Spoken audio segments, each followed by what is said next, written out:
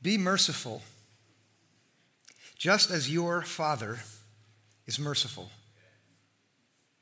Jesus said that to a great crowd of people, folks from the city and from out in the countryside and beyond all the way to the coast, men and women who knew what it was like to face conflict, to bump up against adversaries out in the market or at work or at home. When you do the right thing, but you're blamed for doing the wrong thing, be merciful. When you're encouraging and kind, but she responds aggressively and it cuts deep, be merciful. You go out of your way to do good, but then it's turned on you and you suffer as a result. Be merciful, just like God is merciful. Oh, it's easy to love those who love you, to do good for those who do good back to you, to lend to those who you know will repay you. Keep at it. That's good, but don't stop there. Love your enemies. Do good to those who harm you. Lend without any expectation of a reward. Do that and you will be children of the Most High. For He is kind to the ungrateful. He is kind to the wicked. Be merciful, just as your Father is merciful. Do you think that's easy to do? Jesus taught like that because He wanted those people that listened to Him to see their adversaries through new eyes. Their colleagues at work who were unfair, their neighbors who were unreasonable, their family members who were unpleasant. Have you got anyone like that? We want to learn to see our adversaries through new eyes. Whether they're an everyday annoyance or a true enemy. And we're going to see how to be merciful, and David is going to teach us how by example. There's a scene in which King David faces an enemy up close, and instead of responding to that man's aggression in kind, he is merciful. Here's the scene. David and his small group of military men are fleeing from Saul. Saul is the failing king of Israel. He had been anointed as the king. He had served that role. He was continuing to serve in that role. But he was so faithless that God decided to replace him with David. And at the point that we're going to pick up the story, David remains loyal to Saul. Even though Saul is a failing king, David is faithful. He's been serving as a military leader for Saul. And yet Saul sees that David succeeds in everything he does, and so Saul is so filled with a jealous rage that he decides to eliminate David. He's trying to kill him, and David and his men are hiding, and Saul has heard that they're hiding in the wilderness, and so Saul gathers some troops to go and try and eliminate David. Can you imagine being in that kind of position where someone's after you? Have any of you got people like that? Okay. Here's how the action begins. It's in chapter 24 of 1 Samuel, verse 2. Then Saul took 3,000 chosen men out of all Israel and went to look for David and his men in the direction of the rocks of the wild goats. David and his men are out in the middle of nowhere. That's what the rocks of the wild goats means. This is not a place where you want to settle down. They're camping out in the wilderness on the western shore of the Dead Sea, where the land slopes drastically down into the water. And they're hiding there, and Saul has organized 3,000 elite troops. Those are the best soldiers in all of Israel. 5 times as many men as David has hiding out. Now watch what happens. This is verse 3. He came to the sheepfolds beside the road where there was a cave, and Saul went in to relieve himself. Saul and his men are moving along the road by the shore, and he has to go to the bathroom. And so he climbs up the slope to a cave there. And he goes inside and he gets to business. Here, look at this. Now, David and his men were sitting in the innermost parts of the cave. Saul, wow. Saul is as vulnerable as a man can be. And what he doesn't know is that back in the shadows, there is the one he's pursuing, David, and all of his men. And they're watching now from the shadows as the leader of that army that's come against them, as the king who is so utterly faithless is there, vulnerable. And watch what happens. This is verse 4. The men of David said to him, "Here is the day of which the Lord said to you, I will give your enemy into your hand, and you shall do to him as it seems good to you." Right there they are in the shadows, and they're watching. David's watching. The men whisper, "Kill him." God's totally cool with this. That's the modern translation of there. This is your chance. This is your chance to end this drama. Here's the moment where victory is yours. All you need to do is reach out and take it. That's what they say to him. And so look at what happens. Then David went and stealthily cut off a corner of Saul's cloak. Out of the shadows he moves quietly.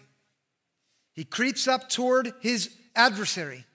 He removes his knife from its sheath and he begins to move it toward Saul. But then instead of thrusting it into his kidneys, he gently picks up the cloak which is there on the ground and he cuts off the corner.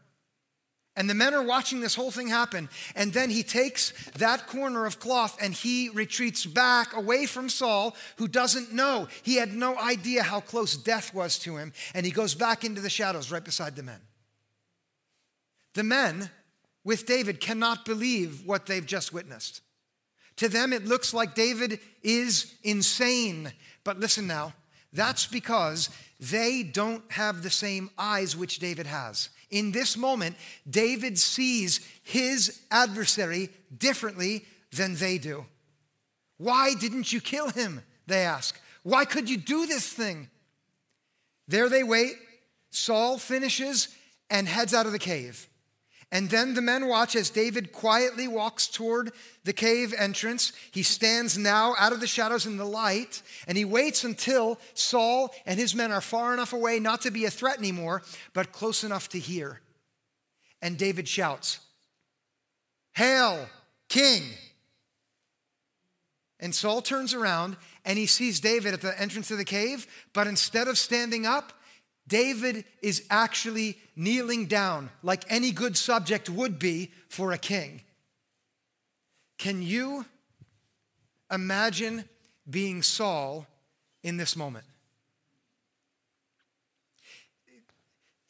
Saul can't even process what he's seeing because it's suddenly clear to him.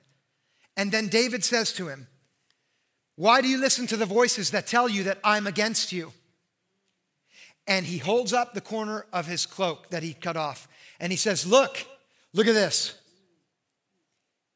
There's no doubt now in Saul's mind. And then David explains to Saul at a distance there why he chose to treat him like he did. We'll look at that in a moment.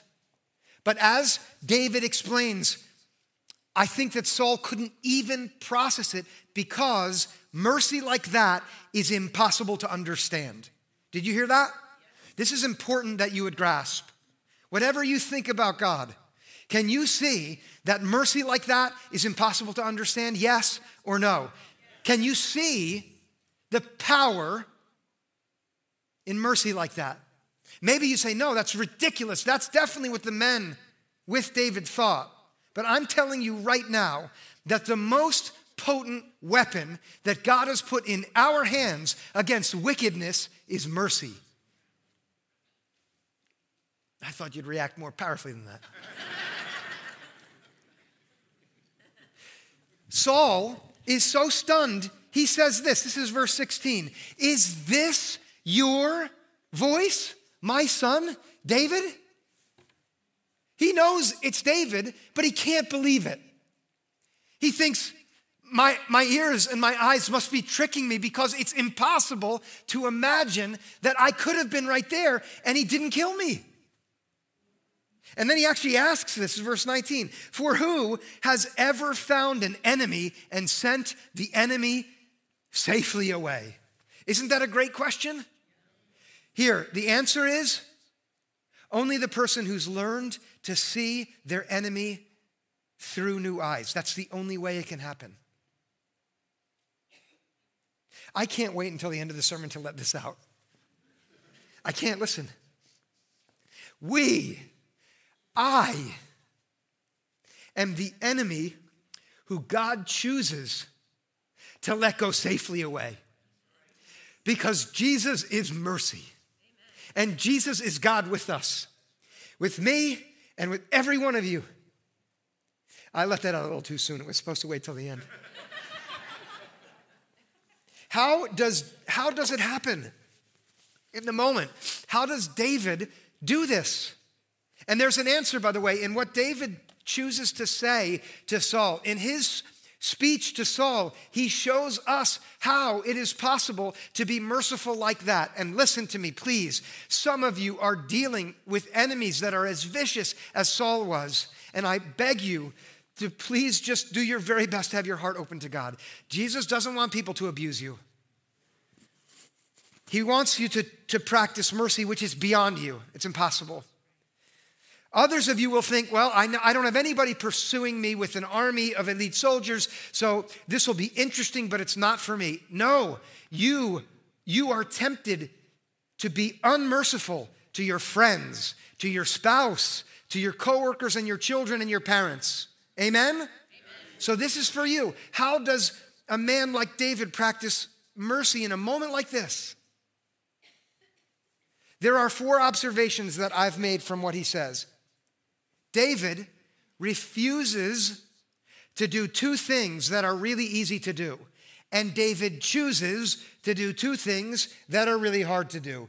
2 refusals, 2 choices. The first refusal. And this is the first step that any one of you and me right here and all of us would have to take if we were going to actually be merciful. He refuses to reduce. Saul is a bad guy, but David refuses to reduce his adversary to the worst behavior of his adversary. He refuses to conflate the true Saul with the terrible person that Saul is being. And this takes a lot of work. This is very hard to do. But he refuses to do what is so easy to do, which is to turn your adversary into the worst thing that they're doing to you in the moment. Don't you do that? I know I do. David won't look at Saul as if this is who he truly is, this man in this moment. All of the men at the back of the cave with David, they look at Saul as if he is his actions. And that's why they say, kill him. But David refuses to reduce him to that. And you can see it in the words that he speaks to Saul. Here, look at verse 10 in 24. He says this, some urged me to kill you, but I spared you. I said, I will not raise my hand against my Lord, for he is the Lord's anointed. The men who urged David to kill him did so because they reduced Saul to his actions. David remained cognizant of the truth that was still true. Even though Saul behaved as if he was the Lord's enemy, he still was the Lord's anointed. That's not easy to do. That's very hard to see. If you don't know the story of Saul, he was anointed king. He was a terrible, faithless man because he cared more about what the people thought of him than what God told him to do. And so God decided to anoint David to replace him. But at this point, still in the land, Saul is the Lord's anointed, the king. And David knows it's not time yet for his role as king to be fully unfolded. And so he looks at Saul beneath his sin to who God said he was. And the only way we can have any hope of being merciful to our adversaries is to exercise the same refusal. You think of the person right now who's your adversary. And for some of you, this is impossible almost, but try. The only way we can be merciful to that person is to say, he is not the wrong choice that he's made. That's not him. They are not those crazy ideas that they have and they keep spreading. She is not that frustrating thing which she's doing, and it's making my life hard. I need to know, are you with me so far? Yes. Okay. So if you do that and you hear me saying right now, well, is this pastor telling me that it doesn't matter that they're doing bad things? No. No, of course it matters, more than you know. It matters more than you even know. But there's a second refusal that is an ingredient to mercy, without which you cannot be merciful. And that is that David refuses to retaliate. And he does that because he refuses to reduce. Okay? Retaliation is one of the easiest things to do when you're being mistreated. How do I know? Because I want to retaliate.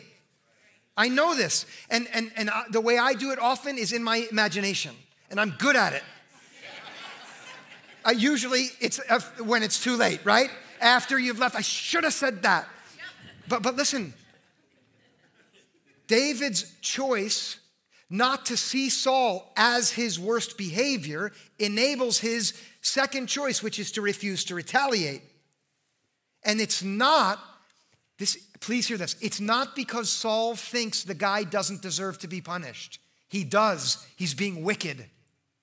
It's because Saul is not, listen now, is not David's responsibility. David is not the one who's in charge of punishing the wrongdoer. Someone else is responsible for that. Do you know that? And you can hear it in this next thing that David says to Saul after saying, I didn't want to kill you. I refuse. Look at this. This is verse 12. He says, may the Lord avenge me on you, but my hand shall not be against you. Let's take the second part first. My hand shall not be against you. That's his way of saying, I refuse to retaliate. I will not let your behavior determine my behavior. Is that easy for you? No, it is not. It is so easy to retaliate, but mercy requires the refusal to retaliate. Please notice the first half. He does not say, well, it doesn't really matter what you're doing. He says, may the Lord avenge me on you. You know what that means? God's going to deal with you. And I want him to deal with you. And it is okay when you are mistreated to want that. It is not okay if you are going to walk in the footsteps of Jesus. If you are going to have any hope of practicing mercy, it is not okay to take vengeance into your own hands. Because as the scriptures say many, many times, vengeance is mine, saith the Lord. Do you know that passage? Good. So when you are in that moment, whether it is a terrible and drastic and dramatic enemy, or it's that thing that she said that annoys you again, refuse to retaliate. Refuse to reduce. Refuse to retaliate. What about David's choices? Well, the first choice, it's a choice, and it's not just a natural attribute that people have. He chooses to be humble. Now, before we unfold how it works for David, I want to clarify here that many folks think you're either humble or you're not. But the truth about humility is that every time a person is humble, it is a conscious choice. It might not look like it, but it's a choice. And it's the choice not to demand what you deserve and the rights that you have, but instead to lay them aside in the moment because it's what's required if you are going to be merciful. Try now to imagine this. David at the opening of the cave, Saul down there.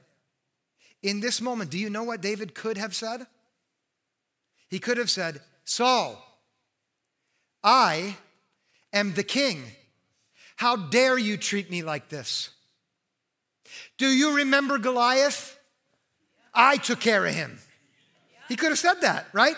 He could have said, every time the Philistines came against us, who led the troops? Me.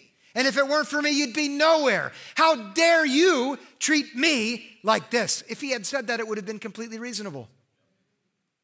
But he doesn't do that. He could have. He doesn't do that. Instead, he makes a choice which you have to make if you're going to be merciful, and it is to be humble. Please understand, that's not a feeling. It's a decision to say, I'm not going to demand my rights. I'm not going to say, I deserve this. Here, it's hard to see in the English here, but let me read it for you. He says this, against whom has the king of Israel come out? Whom do you pursue? A dead dog? A single flea? Now, those folks listening would have known that a dead dog in the poetic traditions in ancient Hebrew, that was an image of the most contemptible and insignificant thing anyone could dream of. It was a way a poet would say, the smallest and most meaningless person. David makes it even more profoundly humble by saying a single flea on that dog. That's David's way of saying, let's be real. You have 3,000 of the toughest fighters in all of Israel, and it's just me. Look how small I am, and this is the force you muster against me. Look at me. Do you see that humility there? Yeah. That choice, that is the first choice that we see in David, which is a very, very hard choice to make, but it's the choice required if you're going to be merciful. Do you have the reaction that I do when you're mistreated yet again to say, I don't deserve this? Why should I be treated like this? Yeah, of course, that's a natural feeling.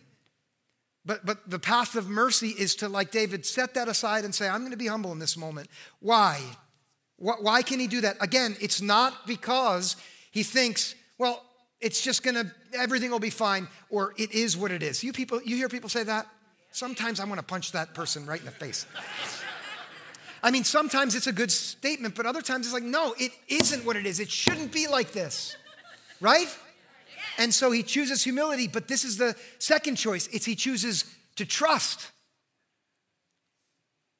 Every single thing that he wants to have control over in this moment, which is the right thing to want to control. Listen now, this is the secret. David trusts God to manage that. That's why he can be humble in this moment. I'll just say this. If you don't have faith in God, you don't believe in him, do not listen to what I'm teaching you this morning. Don't do it. Don't. Fight.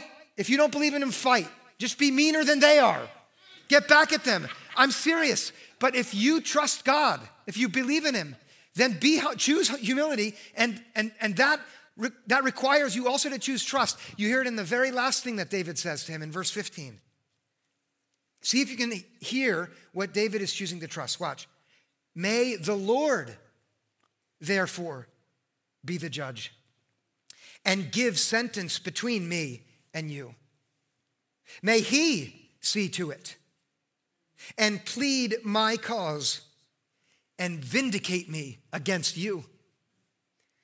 David is choosing to trust that God will manage every single detail that, of course, he naturally wants to manage himself because he's a human being, just like you will want to manage. But he's trusting God to determine who is right and who is wrong. And that's why he doesn't need to pass judgment in this moment. He's trusting God to decide on the sentence against Saul. And that's why he can leave the punishment up to God. He's trusting God to see this whole mess through. And that's why he doesn't have to try and manage every bit of it himself. He's trusting God to plead his case so he doesn't have to work at justifying himself. He's trusting God to vindicate him in the end. Listen to me. God will. God will. God will vindicate those who walk on the right path, and the wicked will have to stand before God's justice. That's the truth, and you can trust that. And the only way that in this moment he can choose not to judge and let go of all those things is because he's choosing to trust God. It is not an easy thing to do, but to be merciful, you've got to do that. You've got to trust God like this. Can you do it? I'm glad you didn't answer too quickly. I mean it, because to reduce that person, which is the easiest thing to do, is hard. and to refuse to retaliate, which is the easiest and most natural thing to do. That's difficult. To choose, on the other hand, to be humble is extremely hard instead of asserting your rights. And to choose to trust God when it doesn't look like he's judging right now or standing up against that enemy in the moment, right? It's so hard to do, isn't it?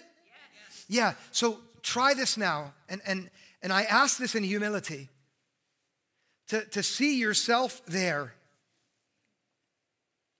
with whatever that situation is. For some of you, I know exactly what it is because we've talked. And I've been praying for you, I promise. But others of you, I don't know. But picture yourself there with that person. How can you do it? Do you remember what Jesus taught? We started with this when I was standing here. Do you remember what I read? Here, look, be merciful just as your Father is merciful. Now, those two words, just as, there's just a single Greek word there, kathos. Sometimes it means just as, in the way that. Sometimes kathos means because, since. The Lord Jesus Christ comes to you right now, brothers and sisters, and he says to you, be merciful, since God, your Father, is merciful. How is God merciful? How is God the Father merciful? Here, look at those four, that list of four that we observed of David. Look at that first one there. He refuses to reduce. Before that is a statement about what David did. That is the truth about what God does for every one of us. God refuses to reduce us to our worst behavior. He refuses to reduce me to my sin. He refuses to look at any one of you as if you are the worst thing that you've done or all of the many little things you've done. Instead of looking at you like that, he sees you differently. It says so in the Bible in many places. God is the one who does not deal with us according to our transgressions or deal with us according to our sins. But as far as the east is the west, so far he removes our sin from us when we trust him, when we fear him. God is merciful to you by refusing to reduce you to that worst thing. Instead, he looks at you and he sees his beloved son or daughter. And because he's done that, and since he's done that, then you can also do that for others. Do you see it? Look at the second term. He refuses to retaliate. Every single sin of yours, of mine, is an act of aggression against the benevolence of God. Every impatience and cruelty, whether in deed or thought, of mine against my fellow man or woman is an act of aggression and misdeed against God himself. How does he respond to me? He does not retaliate. Thank God. The worst of all, in the scriptures at least, seems to be the Apostle Paul. Do some of you know his story? He was on the way to Damascus to persecute Christ's followers, to kill them. And that's when he met the risen Jesus. And instead of punishing him, what does Jesus do? He opens his arms to him and he says, I love you. I've got a new task for you. That is true for you. Even if right now you are rebelling against God and retaliating against him in your heart, and you leave this place and you decide to say no and you turn against him, he refuses to retaliate. He's merciful to you. Thank God. You know that the record of your wrongs, if it were a mile long, the scriptures tell us that God takes that out of your hands and he nails it to the cross in Christ Jesus. It's not yours. He won't retaliate. Look at the third one. He chooses to be humble. One of the most distinctive features of the entire Christian faith is that it alone says that divinity reveals his magnificence and his omnipotence and his sovereignty by humbling himself and being found in the form of a slave. Do you know this from Philippians chapter 2? Have the same mind in you that was in Christ Jesus, who though he had equality with God, did not consider his divinity something to be exploited, but he humbled himself and he became obedient, even to death on a cross. He humbles himself. God chooses to be humble. So why? So he can be merciful to you and to me. He humbles himself for that, and he has done it. And because he has, then we can be humble in the face of our adversaries. Look at the last one. Listen, this last one is not like the first three. Because that statement right there is not a statement, first of all, about God. This is what Jesus wants to be true of you right now. Look at it. He chooses to trust. She chooses to trust. That's right now what Jesus, who is at the right hand of God the Father Almighty, is hoping for every single one of us right now, that we would be someone who chooses to trust. And here's why, listen. Because when you trust him, then you are the recipient of his inexplicable mercy. The mercy which is impossible. The mercy which would make you say, is that your voice, God, saying to me that I'm your beloved son or daughter? Yes. Yes. Choose to trust right now.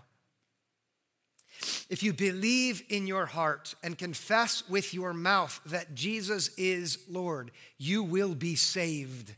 We could render that. You will receive the mercy that is impossible, that God gives to you so that you would pass it along to others. Be merciful, just as your Father is merciful. Amen? Amen. Let's pray. Oh, God, thank you so very much for your mercy which surpasses all understanding. For your refusal to reduce us to our sin, for your refusal to retaliate against us for our wrong, for your choice to be humble, and for your trustworthiness.